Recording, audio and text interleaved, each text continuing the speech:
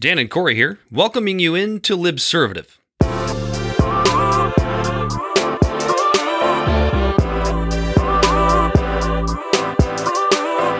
All right, welcome in to this edition of Libservative Season 1, where we are trying to figure out how to navigate the social and digital civil war that we seem to be going through in the United States. Corey, that's going to be the theme of the season, as we talked about in the opening episode. And today, our guest is Dr. Dylan Selterman. Yeah, I had Dr. Dylan was actually really cool, fun to talk to. It was really cool. At first, you always, us being intellectual idiots, whenever we first, like, at least from in the chair I'm sitting in over here, when I go to talk to someone like this, in my mind, all I keep hearing is "Don't say anything stupid. Don't say anything stupid. Don't say anything stupid." But he was a real down to earth guy, and he was really articulate in his words, and he explained things really well. And I think it was a really good conversation. Dr. Selterman is a senior lecturer in the psychology department at the University of Maryland, College Park. He teaches courses and conducts research on personality traits, happiness, relationships, morality and ethics, game theory, political psychology, and a whole ton more. And it was a real pleasure to speak to Dr. Selterman today because he recently penned an article on Psychology Today, which I recommend everybody go check out. It's published the second week of April, I believe April 12th here, 2021, so not so old. And it's all about liberals and progressives needing to learn a lesson on what he dubs moral perception. And we start off the interview talking about his feelings about moral perception. And I don't want anybody to make a mistake on this. This isn't meant to be an episode where we're bagging on liberals, okay? It's not what this is about. Dylan is a progressive himself. Corey and I consider ourselves progressives as well. But also, we have some moderate thoughts and we have some conservative thoughts. And that's really what this show is about. Having a space, as we talked about in the pilot episode, where we can come together and have just normal conversations and use our brains without being called a racist or a bigot or, a Marxist or whatever the buzzword of the day is that you're going to be backed into a corner to by on social media. Yeah, and it wasn't ever actually phrased this way of pragmatism versus, I want to say, like a purity test. But the conversation we had, that seemed to almost be the theme, like pragmatism versus, I guess that's how we would word it, right? Like pragmatism versus purity. Maybe. I don't know. But see, we're thinking it through still. Yeah, we're still thinking it through. Yeah. So we talked about the like more or less like how we should be talking to each other about different topics, not so much of like what we're saying, but how we're saying it, and like how we should be having conversations in day-to-day life. Reframing our arguments, because Dylan talks about some researchers and some researcher friends of his, which you'll hear in the episode here. Forgive me, I'm forgetting most of their names at this particular juncture, but you'll hear them and you can go check them out. And essentially about how conservatives and liberals have similar feelings on a lot of things, and the example that Dylan brings up is, climate change. We all care about climate change. It's how we frame the argument that and I wouldn't even say argument, but frame the way that we discuss climate change. We talk a little bit about the word justice being, kind of this loaded term now. Positive for liberals, negative for conservatives because of just the way that it's used and the way that term has been weaponized. But all in all, it should be considered a good term, right? We all want justice. This is America. We all want justice, whether it's social justice, whether it's climate justice. But that word by liberals, I think, has kind of been weaponized over time to where when a conservative hears it out of a liberal's mouth, they automatically turn to this assumption to where, oh, you're accusing me of something. You're accusing me of not thinking that black people should be treated equally when it comes to social justice. But, right. And on the flip side, when conservatives say it, liberals immediately think, oh, Law and Order. You want Berkeley? Was it University of Berkeley? I think it was when the people got shot in the '60s.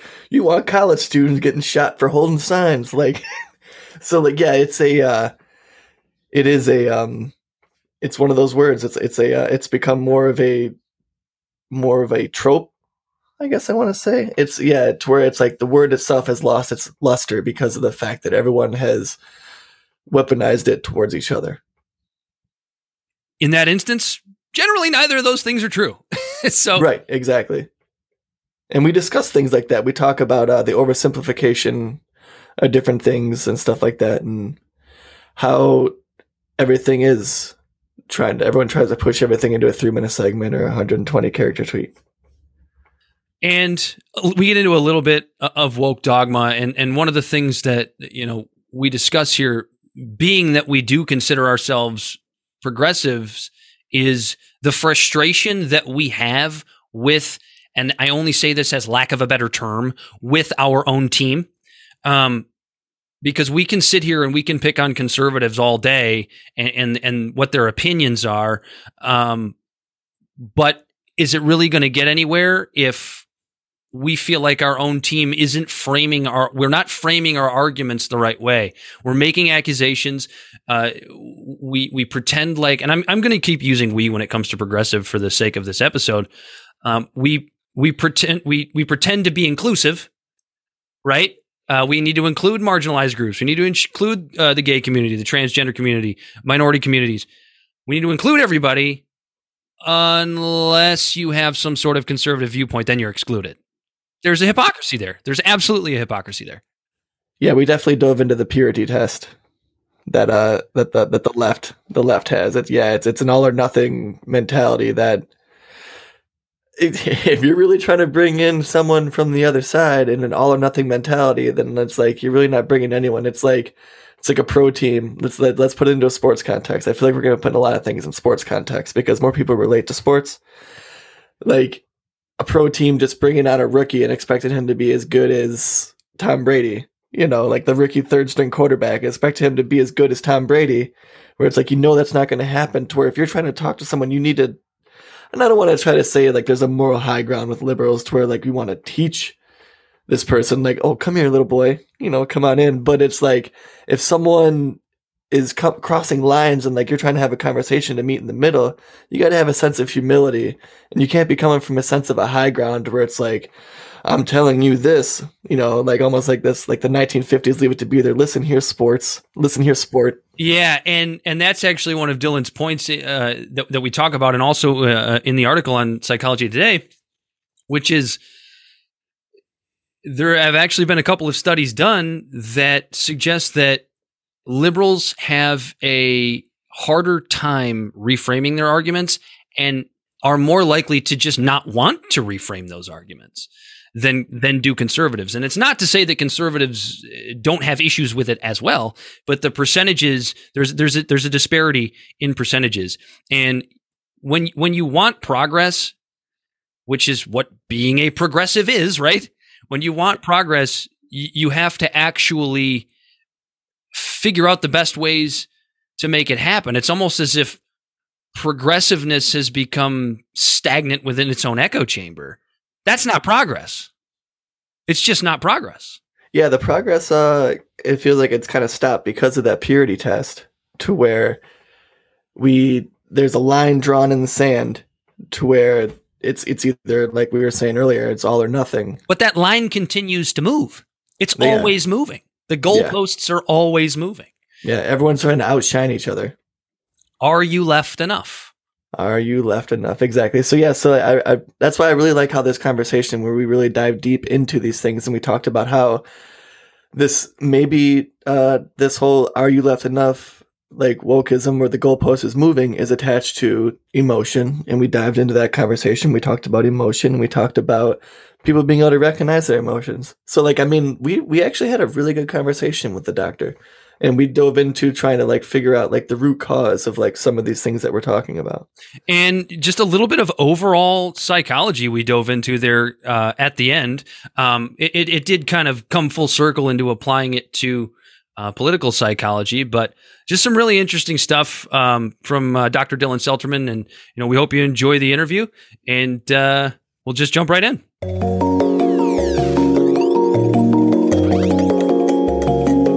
All right, so Dr. Dylan Selterman from the University of Maryland joining us here on Libservative. Dylan, we appreciate you joining us today. Thanks for having me. Absolutely. So, Dylan, the way we came across you as it pertains to this very first season of understanding the perceived, social and digital civil war that we seem to be going through on a day-to-day basis in America, I came across your article, "The Language of Liberals, Progressive Activists Need a Good Lesson in Moral Perception." I was just wondering if you could kind of expound on moral perception and essentially what progressives and liberals aren't doing right as it pertains to that. Yeah. Well, I think moral perception is just basically understanding the motivations that people would have across a variety of different issues and topics in society. And I think, environmental policy is probably a good example of this, because there's seemingly some disconnect across the political divide. But if you look at people's attitudes, liberals and conservatives are both pretty much in agreement on this. Agreement being things like climate change is a problem. We should do something about it. It's caused by human activities. And this disconnect, I think, the disconnect in perception, that is due to the fact that we don't really know, or we don't understand where we're coming from. So liberals tend to be concerned more about treating other people fairly. They're concerned about justice. And so they're thinking about environmental policy in terms of protecting vulnerable populations. Whereas conservatives might be more motivated to take action on climate for national security reasons or for religious reasons, trying to, protect God's creation. So we're coming at this from different vantage points, but we're not speaking the same language. So liberals have a hard time, I think, understanding where conservatives might be coming from, even when there's agreement on what the issues are, or what the facts are. So I think that's, probably a good place to start, at least with regards to moral perception. Almost like a not what you say, but how you say it.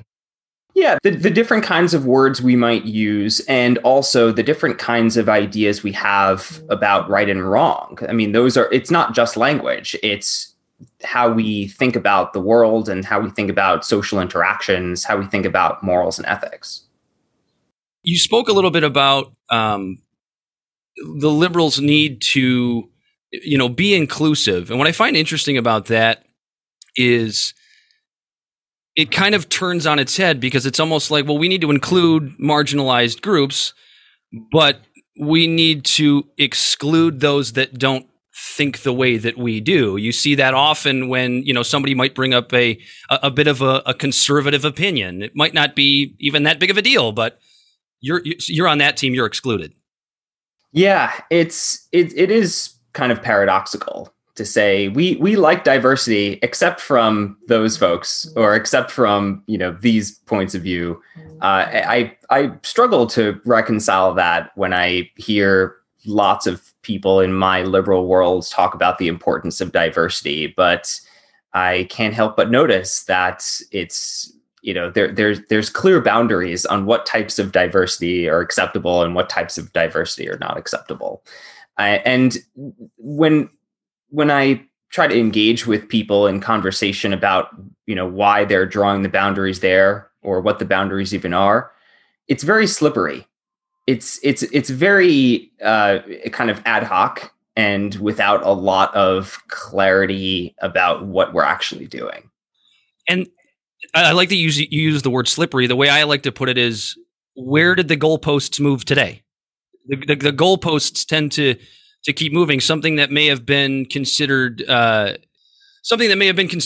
yesterday, now all of a sudden is pushing the edge, might get you in trouble, might get you canceled. And I don't mean to be like the whole cancel culture has run amok kind of guy, but you do see it where the thing that frustrates us as progressives is I'm really, really tired of seeing the left the snake eating its own tail. When does that snake get up the tail far enough to you?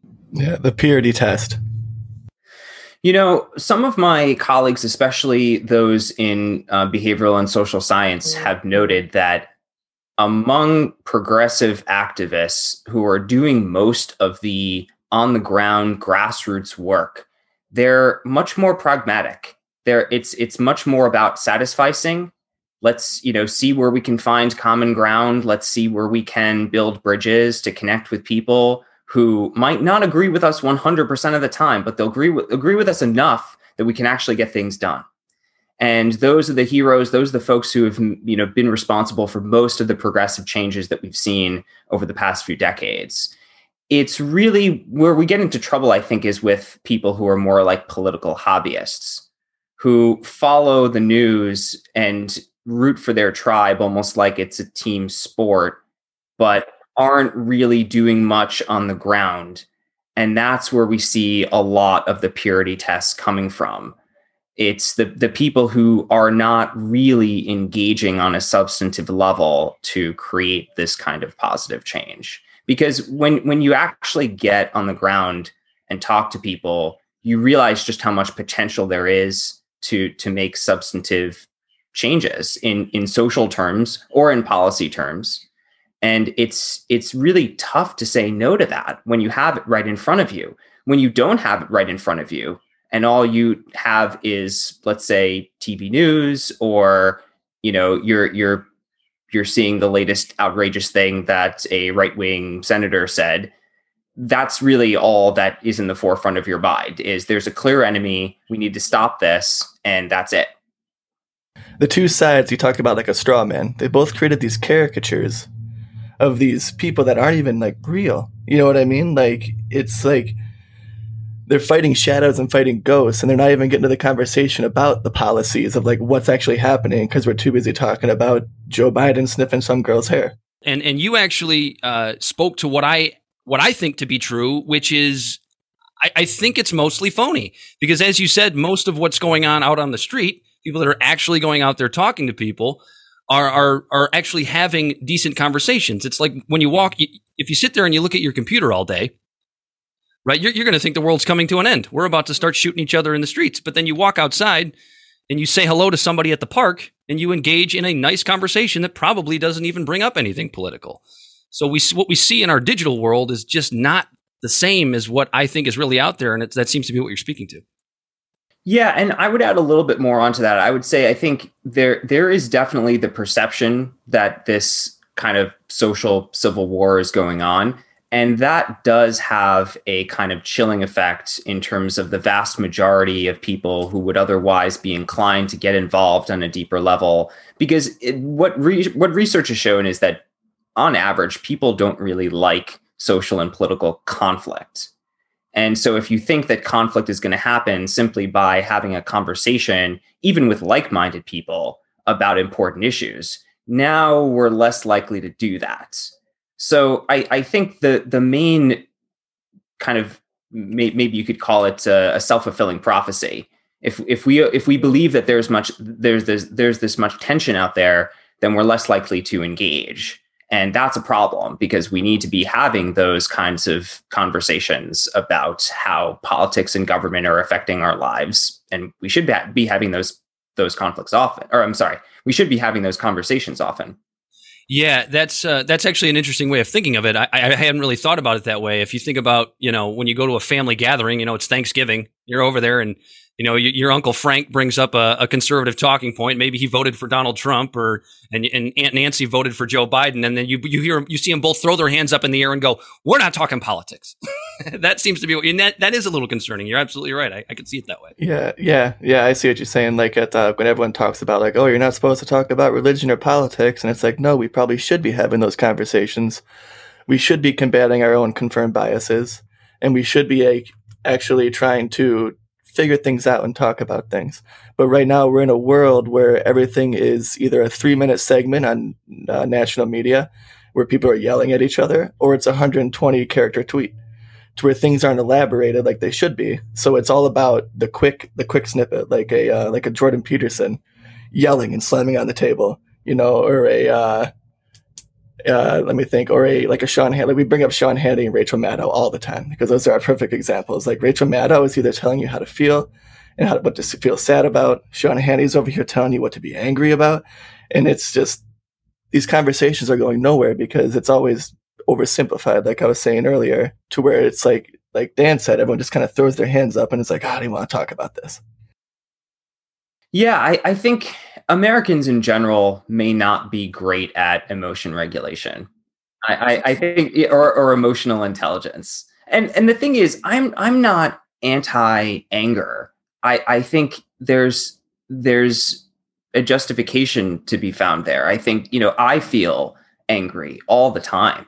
The trick is trying to channel that where you're not being antagonistic, where you're communicating in a way that's actually constructive and productive. And I think this is where we could have a lesson in not just, moral psychology, but just in general psychology, just understanding what are you feeling right now? Why are you feeling it? How can you remedy the situation you're in? Basic cognitive behavioral therapy stuff. This is, the stuff we're not really taught in school, but I think is really essential. And so if we had a little bit more of that, maybe a lot of these other things would kind of fall into place. Yeah. Mental health is something that's kind of stigmatized in our country. And it's funny that you mentioned that because I actually wrote that down because I listened to your Happiness You podcast. And you guys talked a lot about that. And I was thinking like how if mental health was actually combated in our country, then, and it wasn't stigmatized, I think that would almost be like a catalyst to help cure a lot of our issues, like a blanket. And we're talking like the war on drugs. We're talking gun issues, gun violence, domestic violence, depression, anxiety. And like if these people, and if people were able to actually go and talk to people, we might be able to circumvent a lot of issues that we have in our country. Yeah, and I think I totally agree. Destigmatizing mental illness and promoting wellness, promoting therapy, those are all really important things. Separate from mental illness, though, just in terms of how we go about our everyday lives and being able to understand the emotions we're feeling and communicate with each other effectively is just something that we don't seem to be very, very good at. So what I would suggest, and I work in education, so I teach the psychology of happiness, and I try to conduct my class in a way that's conducive to people actually coming to terms with what they're feeling and communicating better with others. But this needs to start at a much younger age, and it needs to be something that should be built into our communities too. So if you think about, K through 12 education, especially the students who are in our schools, they don't have much autonomy. They don't have much personal responsibility. They're just told, this is what you're going to do. We're in charge. And that's that. If we put adolescents in a position where they actually had to communicate with each other in order to make their communities function, then I think they're going to develop those skills more organically. They're going to be able to figure out, okay, well, where is this person coming from? What are their motivations? What are their concerns? How do we maximize what, the best outcomes are? People aren't thinking around those lines because when we put people through school, it's just, this is the system, you're going to go through it, and that's that. You have no power. Production line. Yeah, it's a straight production line. And I'd heard you, and I've heard many other folks, Dylan, talk about the overstructured nature of our youth. And when they become adults and that structure is all of a sudden just gone, just taken away from them, it's almost, where do you go next? And that's where you see a lot of this pressure and a lot of, a lot of the anxiety and a lot of the depression come around, as to where you even put it as simple, I believe it was you, as just more free play for children as they're growing up. And, you don't have to go to dance class and then soccer practice and then, come home, do homework, get up and go to school and do it all again the next day. Sometimes it's okay to just go out and use your imagination. I think that's how a lot of us grew up as older millennials. And, not that we don't have our issues, but, everything seems to be okay. Yeah, I want to plug the work of Peter Gray. He's an evolutionary psychologist. He has a wonderful book called Free to Learn and a blog on Psychology Today of the same name. And he's written a lot about the benefits of free play in terms of learning and pedagogy, and also in terms of mental health. What I'd like to do is specifically draw the link between free play and having a healthier democracy. Because I think that when especially when we're young, when we're forced into situations where we have to cooperate in order to make our communities function, then we learn by doing. We actually get practice. And other educational theorists like Daniel Greenberg, for example, have promoted the idea that schools ought to be laboratories for or practice spaces for democracy. And that, I think, is a really crucial element that's missing from our culture. Yeah, I remember like we were supposed to be a democracy, but growing up, you're told to do what I say. So yeah, that makes a lot of sense. Going back to your article, just how we're framing our arguments. That was a big piece. That was a big piece of the article, and even tying into childhood and free play. And this is the way it is. It seems like maybe some of these youth are taking that mentality into their adult lives, and it's this way or it's no way, and there is no middle ground. A great example is what happens when you call somebody a racist, right? Even if they are a racist, they've got two options. They're backed into a corner. They're either going to have to admit that they're a racist, or they're going to have to be that guy that goes, I'm not a racist, I have black friends. Either way, you already sound like an asshole, so there's nowhere to go from there. Yeah, it's unfortunate. I'm really inspired by the work of people who actually try to get in with these, really fringe right-wing groups like neo-Nazis, like the documentary filmmaker Dia Khan, for example. Really inspiring work there. Daryl Davis. Yeah, exactly. And they're talking to the worst of the worst by most people's standards, and actually changing their minds because they're treating them like humans. They're treating them with compassion. And most liberals seem to be, or at least I wouldn't say most. I would say, the majority of people on the extreme left are unwilling and maybe incapable of doing that kind of work. And I guess what I wish I could, get the message through to them is this is strategic. If we want to eradicate racism, it helps to not be so aggressive in the things that you're saying to people. It helps to be more compassionate. Right. It's more like it's like you personally can be as woke and as pure as you want, but if you're not bringing a couple of people with you, you're really not doing that much for the community. You're at this point where you're trying to be this so inclusive, progressive person that you're not as open-minded as you think, because anyone else who isn't as open-minded as you is immediately shunned and like brushed off, and almost like to the point where it can be an extreme to where, like Dan was saying, where they're just called a racist and they're kicked to the curb. And then those people just aren't even involved in the camp, and it makes them feel disenfranchised, and they don't want to help the movement, and it creates this vicious cycle of just stagnancy. Yeah, it ends the conversation there. Once you have decided the other person is a bigot and they're irredeemable, there's nowhere to go from there. Certainly nowhere positive. Right, which in reality, a lot of times those type of people, like let's be honest, you might have different views on abortion, but if your car's on fire, they're probably still going to jump in and try to help you.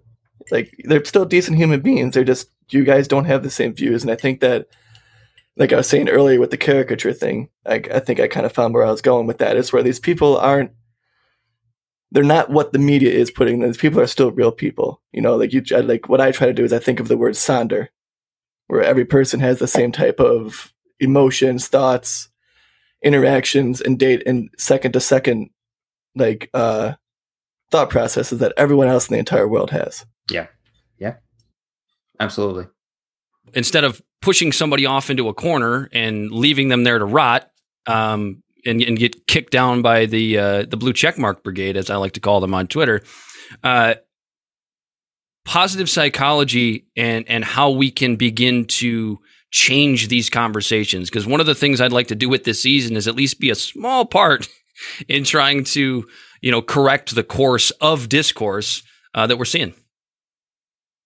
Yeah, and positive psychology can be great for a lot of things. I would like to see more bridge between the positive psychology framework and political psychology. So not just working on eradicating misinformation, but actually promoting healthy communication in that space.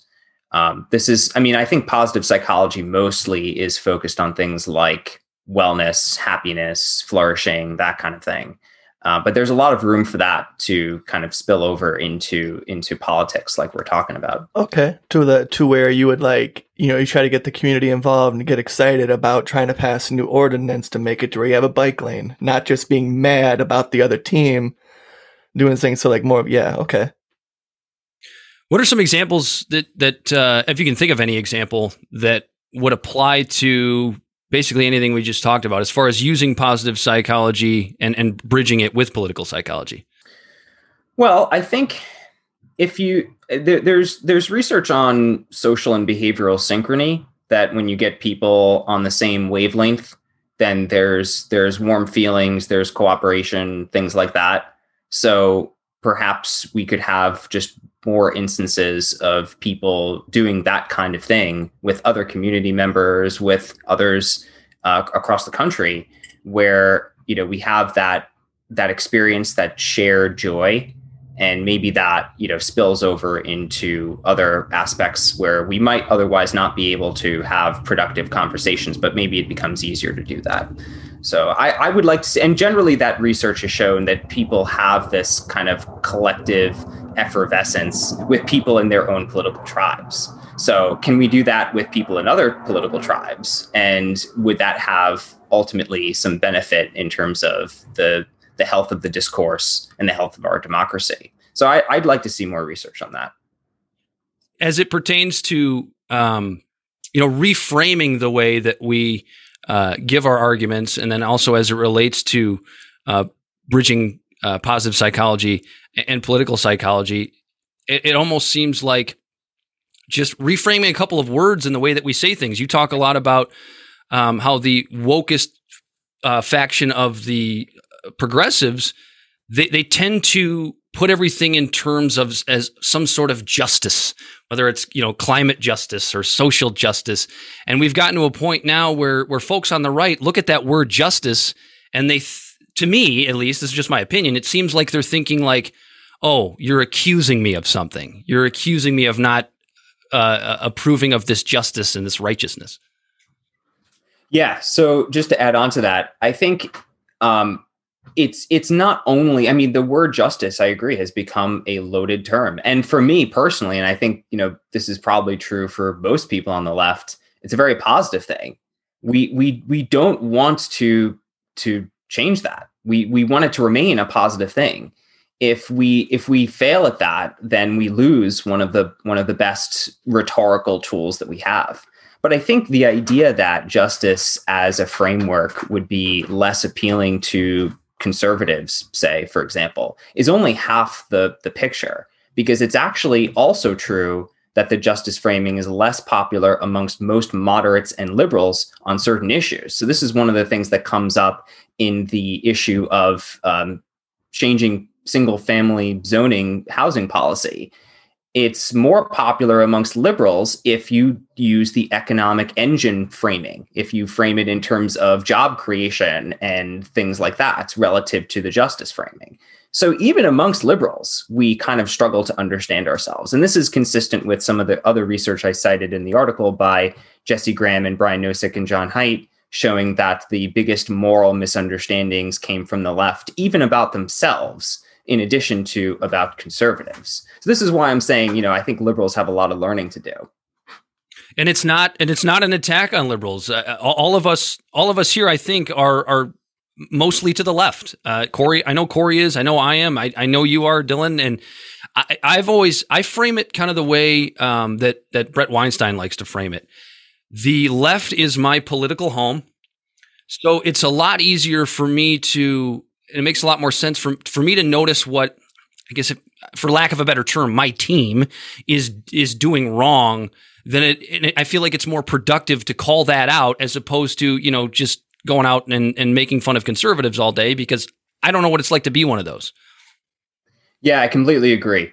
I'm definitely left of center. I agree with libertarians on a lot of things. I agree with conservatives on some things, but I'm mostly liberal, and I agree. It's easier to see the team and the tribe that you're embedded in, and all the things that could be better about what we're doing. But it's also, I think, I've said this in the article. It's a bit frustrating because these are my values. I want these ideas, the progressive ideals. I want them to succeed. I like how you mentioned like the libertarian thing too, because that's kind of like where I'm at too. When I look at liberals, almost it's like we were talking, like it's our home base. Like I like the progressivism. Conservatism to me doesn't really make sense personally, because it's always like moving a goalpost. Because it's like, what do you want to be? You want to be a conservative in 1990? You want to be a conservative in 1950? What's conservatism? So like progressivism just seems more like pragmatic to me, to where it's actually like we're working on things, we're getting things worked out. And one thing that I don't like when it comes to like liberalism, like what we've been talking about, is the purity thing that pushes me more towards libertarianism. Is it seems like the liberal response to any social issue is more government. We just got to get the government in there. The government's got to mandate and do things, to where libertarians go, the government shouldn't be involved in this in the first place. And so I think that like if you like, when we talk about reframing the conversation, from my standpoint, it's kind of like trying to like frame it to where like, yeah, I'm a progressive. Like I consider myself more libertarian, but we need to like, let me think how I want to word this. I come from a libertarianistic, like a libertarian viewpoint to people when I talk about more progressive objects. When I talk to conservatives, I guess is what I'm saying. Left libertarian, it's a new thing. Yeah, like it sounds almost oxymoronic. I consider myself a social libertarian, to where like I think the government shouldn't be involved in damn near anything that is in our personal lives, but we're not fools. We got to pay for roads. We're not going to be Honduras in a libertarian paradise, a libertarian utopia where we got to pay people with machine guns to stand in front of our convenience store. So I know that we need government funding for issues like that. But so rounding back up to what I was saying before, when I talk about like social progressivism, that like liberals and libertarians are on the page a lot with a lot of things. And if you're talking to a conservative, if you frame it from a libertarian viewpoint, conservatives really seem to really kick in and like it a lot more than from a liberal viewpoint. Yeah, absolutely. And again, I'm approaching this from a pragmatic standpoint. If we have a framework for our rhetoric or policies that's going to be more broadly appealing to achieve a liberal goal, then that's what we should do. We should not be dogmatic in our thinking and insist on a very specific and narrow way of framing or talking about the issue just because it's what we want. Just because that's what our social bubble is saying. Yeah. In the silo. Yeah, that's actually what I wanted to finish up with you, Dylan. Corey, I don't know if you had a whole lot after this. I just wanted to talk about pretty much everything we've just discussed and talk about how that has to do with, identity. We seem to be this entire perceived social civil war and digital civil war seems to be one of the main roots of the problem. Seems to be that we take our views, we take our political ideologies, and we ingrain them so far into our identity that I think that's what makes it one of the things that makes it so hard to have these conversations sometimes, because when somebody disagrees with you or they have a differing opinion, it's almost like they're attacking who you are as a person. And that's some of what we need to get away from, I feel. I think that might be the most challenging part of this to fix. And there's some good work by a political psychologist, Liliana Mason, who's actually a colleague of mine at the University of Maryland. She has a lot of work on what she calls like mega identities. So there's this fusion of political identities with other types of social identities. And that is in part what's been responsible for a lot of our feelings of polarization. So you're absolutely right. If you want to engage with somebody on a policy idea, for them, it might be like you're criticizing their personhood. And that's, really not a very good way to think about politics, but I don't really see a good way out of that. I think, what conservatives might argue in a case like this, and maybe there's something to this, is that we should think more about national identity as something that could be uniting, that, we're all citizens, we're all in this together, we're all trying to, solve problems together and create a wonderful society together. That's why infrastructure bills are typically popular. Yeah. And it's something that we've seen before. I mean, not even that long ago, just in our lifetime. I mean, we were all here for the attack on 9/11, right? It was a horrible it was a horrible tragedy. But let's not pretend like that, at least for a brief period of time, didn't bring us together, that source of national identity. Go back a little further. Go back to World War II. We had a lot of that going. Well, that's true. America got really angry at anyone that was Muslim for a while there. Like, they didn't like them. So but Americans were united. Yeah. No, but you get what I'm saying. It's like, yeah, I know what you're saying. I know, I'm just teasing. I mean, not really. It's not something to downplay, but it almost seems to take on that. It's almost like, I don't want to say that we need like a national tragedy or something. I would hope that we could avoid something like that. But that's like the closest thing to an example of what you just said, Dylan, that the conservative argument might be. I think that's the closest example I could think of. Right. And Corey, to your point, I think that would be the liberal argument against that is we're not all. It's almost nitpicky. Yeah. We're not, on equal footing. So how can we have an actual national identity if there's so much inequality?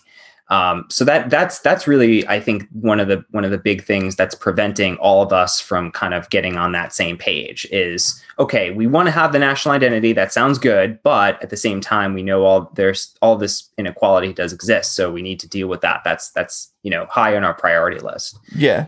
So national identity. Oh, I'm sorry to cut you off. Go ahead. No, I was just going to say, I think, a big political compromise, if we're going to achieve that, would be for each side to acknowledge the benefit of each other's way of thinking. So conservatives acknowledging to liberals, yes, you're right, there is this huge inequality and there's, racism that undercuts the national identity. And then liberals would have to respond by saying, yes, and we also agree that the national identity is probably something that we could strive for. And that would be useful to us in kind of, thinking about ways to craft a good society. Right. And then acknowledge that my national identity might not be exactly the same as your national identity, to where we both have different struggles. We both everybody views America differently based on how they've grown up here. So like, to understand that everyone's national identity of what they think might be a little bit different, but then I guess that goes back into being emotionally attached to our opinions, like we were talking about earlier.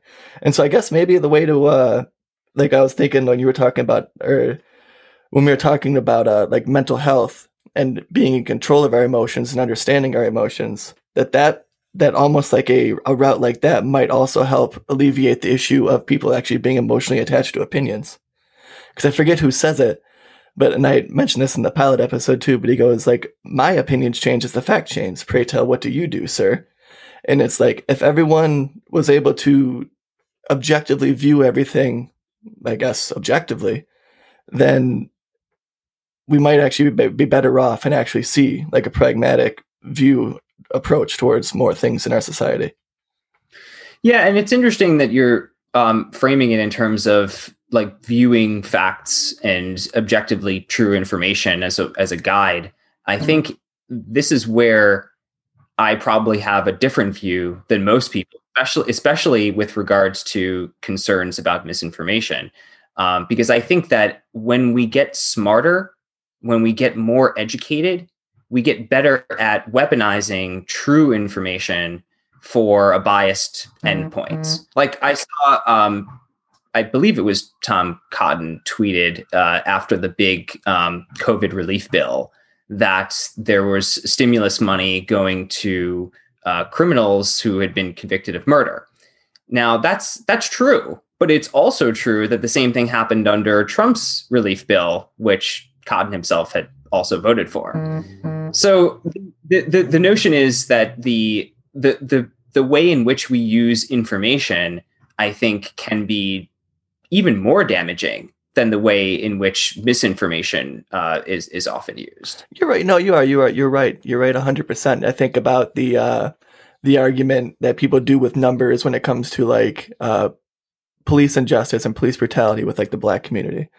And then they immediately jump to go, oh, well, look at this. It's like 256 white people were killed and there's only 120 Black people. Why are you mad? And it's like, well, there's like 13% of the population is Black people, so the ratios are way off. And then they go, oh, well, 90% of Black people are killed by Black people, so they're more violent. And it's like, well, 80% of white people are killed by white people. It's almost like it's the community you live in. It doesn't matter the color. And so I understand what you're saying when like numbers can be manipulated so easily where it's inherently true, but it's being twisted into a bias factor. Well, Dylan, I was hoping that you could, solve all of our problems, but it appears we're going to have to keep doing this podcast. I had one more thing, actually. It was just something that was kind of an offshoot. You were talking about, in that one podcast with you on Happiness U, you're talking about dopamine and social media and unhappiness. And how dopamine, like it's almost like a scapegoat, like, oh, social media uses dopamine. And then you were explaining, yeah, well, so does eating cookies and so does riding your bike. Things that make you happy. And then when we were talking about the unhappiness, I was thinking about how like the algorithms that entice interaction for good or bad. And if those algorithms are based on our own interaction, then couldn't that mean they were already unhappy and the algorithms are just exposing it? You don't know. Social media algorithms. Yeah, like social media algorithms. And that could ultimately lead to a good thing. And maybe that this generation is just caught in the cog of progress. And what I mean by a good thing is that it's pushing in everyone's faces that mental health is an issue in our country. And it's not something that just a couple people have. Like mental health issues isn't just standing on the corner fist fighting the air. It's combating that fight or flight instinctual thing when you're sitting at your desk and you're just shaking because there is no real enemy. And you don't know what to do, and you're just having this anxiety attack. Yeah. I'm glad you brought that up. I think I like talking about correcting the record and fixing myths and misinformation about the human mind. This is like what I do all day in my job. So dopamine itself is misunderstood commonly to be this like kind of opioid type neurotransmitter where it just it gives you pleasurable feelings, but that's actually not what it's about. It's more about motivation and the direction of our energies. So when we think about dopamine in this context, it is involved in virtually anything that is fun. So you have, the dopaminic system is activated when you're looking at a tasty piece of food that you want to go eat. And if you want to go ride your bike, and if you want to play board games with your friends, and yes, on social media and video games and other digital technologies. But just because there's some kind of, mesolimbic system activation, that doesn't really tell us very much. And this is, I think, one of the big misunderstandings about social media is really a misunderstanding about psychology. There is nothing unique necessarily about social media in terms of how it makes us feel relative to other things. And I think social media does get scapegoated as a force that has done a lot of damage to ourselves in terms of mental health and in terms of political instability. But I think that you're onto something in the sense that it's really just bringing to light things that were already there. It's bringing to the forefront of our consciousness all the ways in which we might have been feeling miserable for a very long time. And the polarization that has been there for a very long time, since before the internet, since before smartphones were invented. It was just smaller circles. Yeah, and we're not seeing it as much. So now we're seeing it, but it was always there. And with regards to something like, political polarization, we're just, if you wanted to avoid going to see someone at a party, so you call ahead and say, is this person going to be there? Oh, okay, well then I won't go. But now if you're on your phone, then you're seeing them no matter what. Like you're son of a bitch. Just looking at your phone, just this son of a bitch. So that those folks were always there, and the emotions that we had were always there, and the political dysfunction has always been there. Yeah. Yeah. No, I like what you're saying. It's like, because when you really think about it in the grand, like, I think humans like to look at the world in just little like snippets of like 100 years, because that's basically how long we got. Whether like it's like hearing from previous living ancestors to people that are passing on, you got about 100 years of life history you live with. And so you mean to tell me that people like in the 1600s were happier? They weren't any less depressed or more depressed than we are now. It's just we're seeing it more. In the 1920s, when people were living they're in the Dust Bowl and they're in their house and they have to pack towels under the door so the dust ain't coming in, I'm sure they weren't much happier mentally than people are now. Along those lines, my colleague Eli Finkel has a wonderful book called The All or Nothing Marriage. And he's a social psychologist who studies intimate relationships. And what he's basically noted is that over the past, about half a century, we're in basically a new era of thinking about marriage where you kind of see this dissociation. So on average, people's marriages are less happy than they once were, but the best marriages are even happier than they would have been like 100 years ago. And what he's noting is that we're coming up with new ways to think about happiness, new ways to define happiness in terms of fulfillment, in terms of self-actualization. And people just weren't really talking about those things in their day-to-day lives 100 or 200 years ago. Right, so they're more worried about like finding food. Exactly.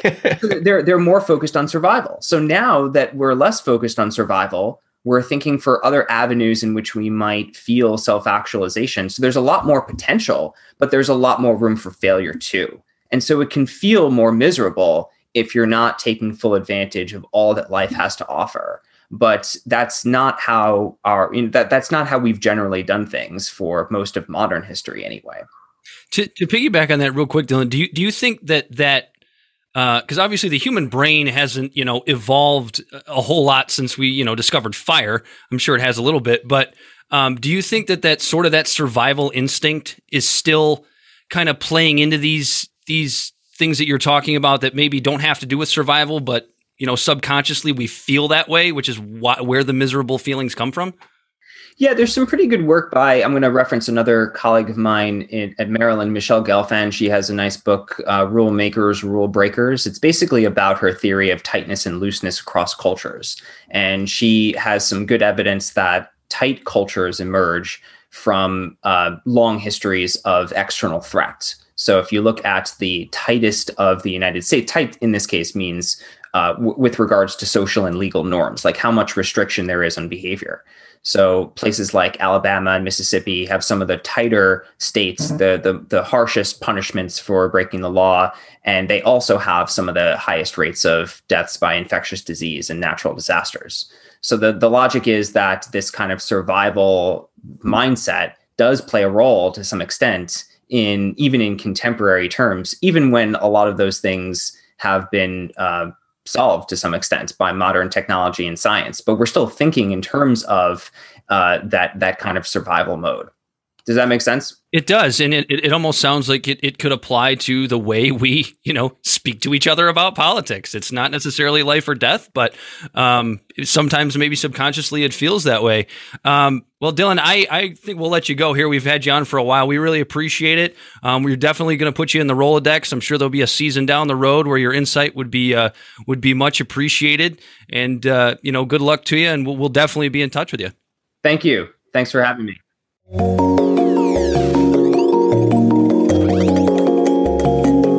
There you have it, Dr. Dylan Selterman from the University of Maryland. Please be sure to check out the links in the show notes, links to Dylan's works on Psychology Today, as well as all of the works by his colleagues that he has mentioned here throughout the podcast. And please be sure to follow Libservative on Twitter and Instagram at LibservativePod and the Libservative Facebook page. And please send us an email, libservativepod@gmail.com.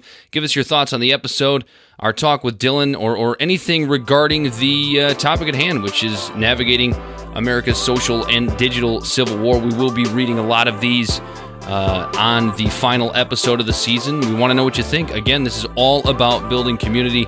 And for Corey Walsh, I've been Dan Griffin. We appreciate you joining us. Be well.